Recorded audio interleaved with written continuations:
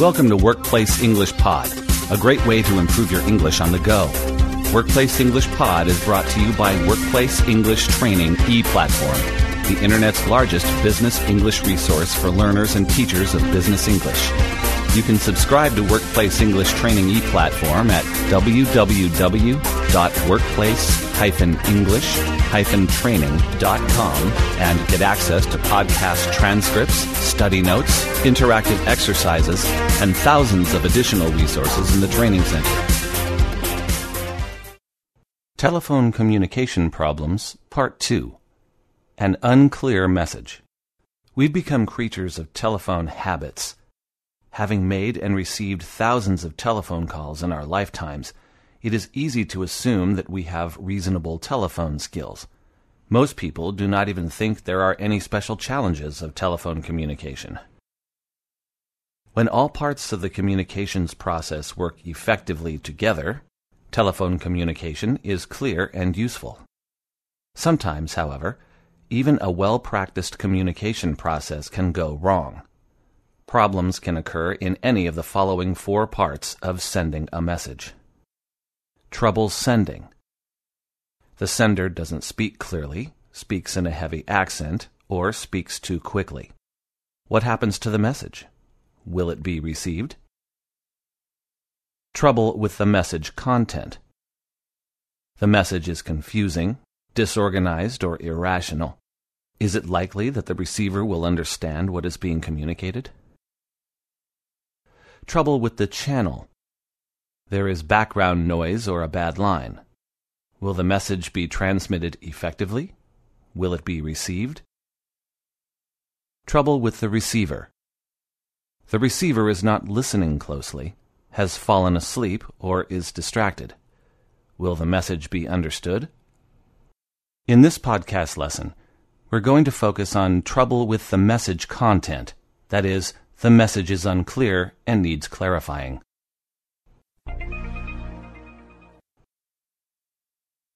You're now going to listen to Beatrice from Sterling Associates answer a call from Bill Rock, a colleague working in an overseas office of the company.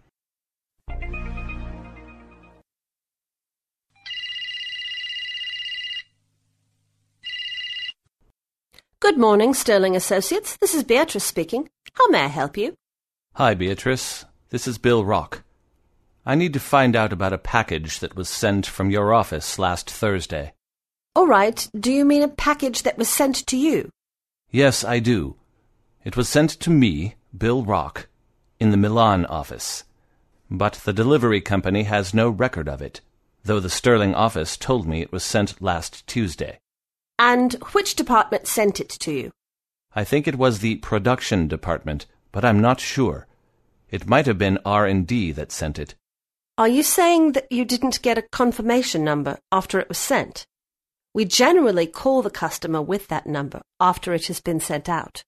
So every package has a confirmation number? Oh, no, I don't think so. But now that I think about it, I wonder if it was sent because there was a question about one of the specs I wanted. So it wasn't sent? Maybe not. Sorry. Can you check on that for me? Okay, let me just make sure I understand here. You were expecting a shipment from either production or R&D, and now you think maybe it wasn't sent after all. Is that right? Yes, that's right. Maybe not. Because of a spec problem. When I sent the order online, I had written to hold the shipping if there was a problem. So you mean you didn't actually talk to anyone in the office? No, I didn't mean that. I just sent the order online. Are you telling me that this makes a difference? Maybe. I'm not sure, actually. I'll take your name and number and call you back once I track down the package. Okay, Mr. Rock? And you'll call me back today? Yes, I will. In this dialogue, Beatrice doesn't have a problem with the line and hears Bill clearly. However, sometimes she doesn't fully understand what he means or what he may be referring to. Whenever this happens, she asks for clarification. Let's hear again the first time Beatrice asks for clarification. Hi, Beatrice. This is Bill Rock. I need to find out about a package that was sent from your office last Thursday. All right, do you mean a package that was sent to you? Bill is a little vague about the package since he doesn't state who it was for. Although the company sends out a lot of packages, Beatrice is 90% sure that Bill is talking about the package sent to him, but since she's not 100% sure, she asks for clarification by saying, "Do you mean a package that was sent to you?" If you are in any doubt at all, always ask for clarification. The most common phrase used to ask for clarification is, "Do you mean?" Let's practice using the phrase. Do you mean that the meeting has been postponed or canceled? Do you mean that Jack can't attend or will come later? Do you mean that we should close down the system completely? Do you mean that they want a totally new design? There are a number of standard phrases we can use to ask for clarification in addition to "do you mean?" See if you can identify the clarification phrase Beatrice uses in the next exchange. I think it was the production department, but I'm not sure. It might have been R&D that sent it. Are you saying that you didn't get a confirmation number after it was sent? This time, Beatrice clarifies using the phrase, "Are you saying that?" This phrase is used in exactly the same way as "Do you mean that?" So she could have said, "Do you mean that you didn't get a confirmation number after it was sent?" Listen to these examples. Are you saying that the meeting has been postponed or canceled? Are you saying that Jack can't attend or will come later? Are you saying that we should close down the system completely? Are you saying that they want a totally new design? What's the best way to respond when someone asks, "Do you mean that?" or "Are you saying that?" If the answer is positive, just say yes, or "Yes, that's right." If the answer is negative, you can say, "No, I meant that," or "No, I'm saying that." Returning to the dialogue, let's hear the next exchange. "But now that I think about it, I wonder if it was sent because there was a question about one of the specs I wanted." So it wasn't sent? When Bill says, "I wonder if it was sent," it means he's not completely sure if it was sent. Beatrice, therefore, uses a statement which sounds like a question to clarify whether or not the package was sent at all. She asks, "So it wasn't sent?" The statement often starts with the connective "so." Listen to these examples. I'm not entirely sure if they're going to agree to our terms. So we haven't got the contract yet? It's possible that we'll do the training ourselves. So we have trainers with the necessary expertise? We haven't had a definite answer from them about their cooperation in the proposed venture. I see. So the venture might not go ahead? Another technique commonly used to clarify information is to repeat back what you've heard and then check if it's correct. Let's hear Beatrice do that. Okay, let me just make sure I understand here. You were expecting a shipment from either production or R&D, and now you think maybe it wasn't sent after all. Is that right?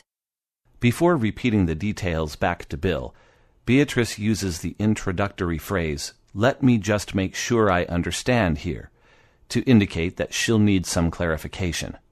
And after repeating back the details, she asks, "Is that right?" to check if the information is correct. Here are two similar examples. Let me just make sure I understand here. We're currently making a loss of about $45,000 a month. Is that right? Let me make sure I've got this right. The conference might have to be rescheduled. Is that correct? Let's hear one final exchange from the dialogue. So you mean you didn't actually talk to anyone in the office?